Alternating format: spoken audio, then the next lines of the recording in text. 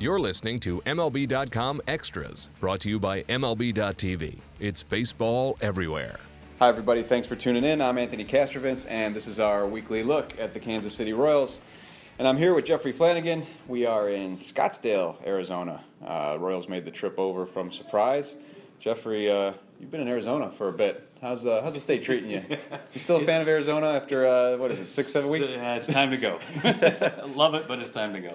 Yeah, getting to be very close. And you know you're getting close when actual decisions start to be made and actual announcements are made. And you're not just asking the same questions over and over and over. The Royals have made a decision with their last rotation spot. It'll go to Nate Karns, and probably not a major surprise. Obviously, they like this guy. That's why they traded for him. Yeah, he's got that power arm and a lot of potential, a pretty high ceiling. And really, it fits the ball club better to have him in the rotation.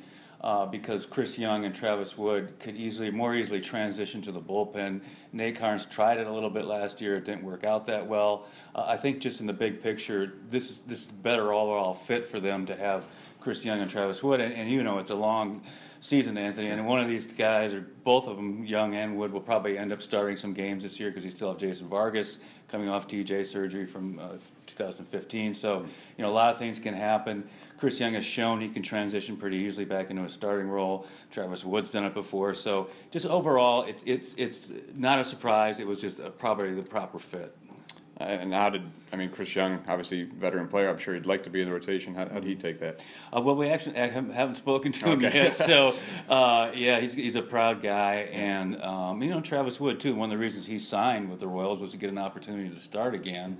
And that's not going to happen right away. But like I said, for both of those guys, they both are veterans. They know it's a long season. Yeah. They'll get their opportunities. Yeah, always got to keep that in mind. Opening day rosters are not exactly written in cement. No, they're pretty fluid. Well, the second base job is probably now the chief source of intrigue. It might have been even before the rotation announcement was made. Pretty wide open competition there still. Yeah, and early in camp, Raul Mondesi, one of their top prospects, if not the top prospect, just forced himself into the equation. It wasn't really a name we were thinking a ton about because he still has options left, but he's been so good down here and gives them so much more athleticism that you just have to consider it. Now, the problem is, and I do think he's kind of outplaying those guys, right? It's competition right now, but it all comes down to roster construction.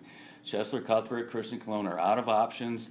The Royals, like all teams, love to hang on to their inventory. They're not just going to release one of those guys or dump him in a bad trade. And you have Whit Merrifield, who does have options, but he's such a great super utility guy that Ned could really use him on the 25-man because he can move him everywhere. So that's the question they have. And also the other thing is you want to keep developing Raul Mondesi. He needs every day at bats. Will he get those at the big league level? There are just so many questions, too. I mean, we saw Raul Mondesi get called up last year in August, September, looked completely overmatched at times. Do you believe these numbers down here? He's really hitting the ball well, but it is spring training. He's pitching against guys who won't make the 25-man roster for their team. So all those factors are going into it. Ned told me today this decision is probably going to go right down to the end. Yeah, has he made some kind of major change at the plate, or is it just a matter of he's gained some confidence? Yeah. We've talked to him about, we've talked to Ned about it. That call-up last year, August, September, allowed him to kind of, stew on it during the offseason about what it takes to be in the big leagues and what he's going to have to improve on. I haven't seen any major difference in his swing. He's just more confident guy. He's more outgoing. I think he realizes, hey, this is what it takes to get to the big leagues, and here's what I got to do, and he's trying to do it. Yeah, it's amazing what confidence can do in this game. The last bullpen spot, what's going to happen there?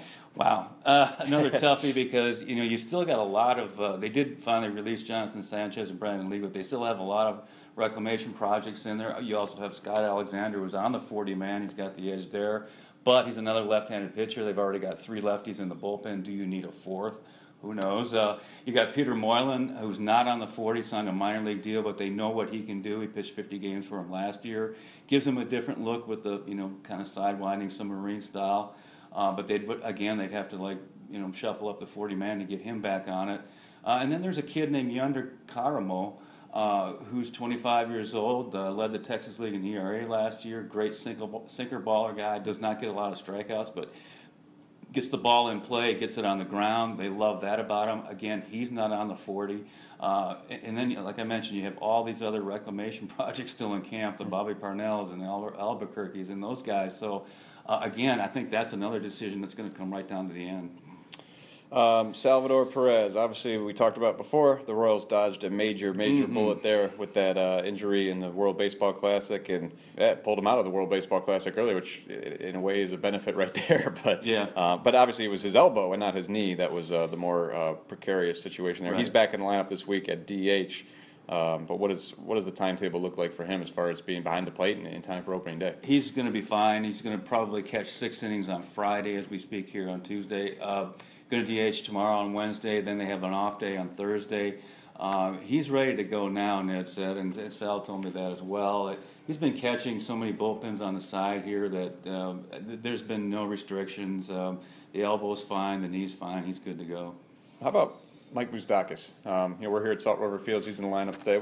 He's a guy who's traditionally lit up the Cactus League. That's kind of his background. But just coming off the injury last year, the knee surgery, what's his state of mind and how's his performance been? Well, his performance has been really good. He looks like the same guy he was before the injury. He's making really good lateral movement defensively at third base.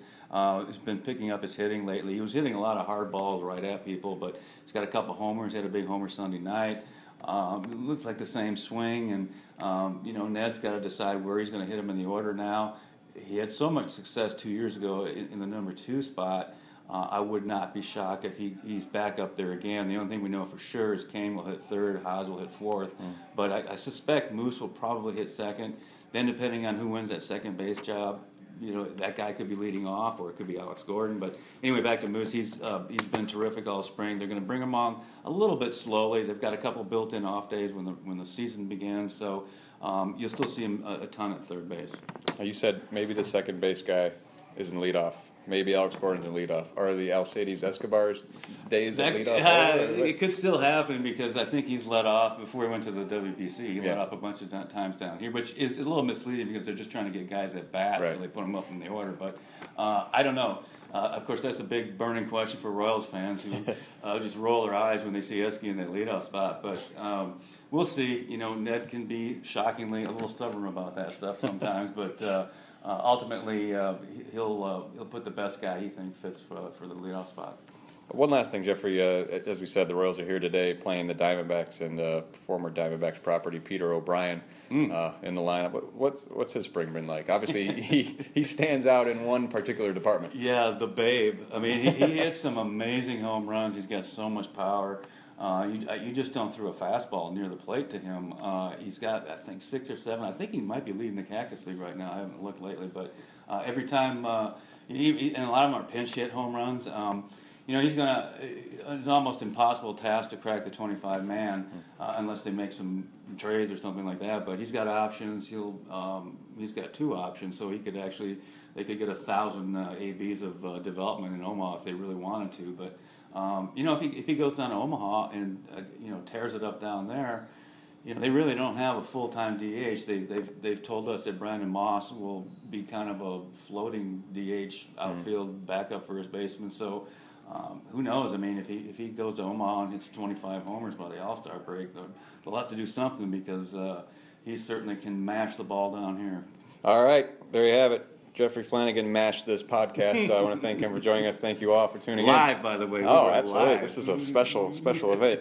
We'll check in with you again next week on MLB.com Extras, Kansas City Royals edition. MLB.TV Premium, the #1 live streaming sports service, is celebrating 13 years. Watch every out-of-market regular season game live or on demand in true HD. Real-time highlights, live look-ins, pitch tracking widget, and more. MLB.TV Premium includes a free At-Bat 15 subscription. Watch live baseball on over 400 mobile and connected devices. Watch at home, in the office, or on the go every night on every device. Blackout and other restrictions apply. Visit MLB.TV for details.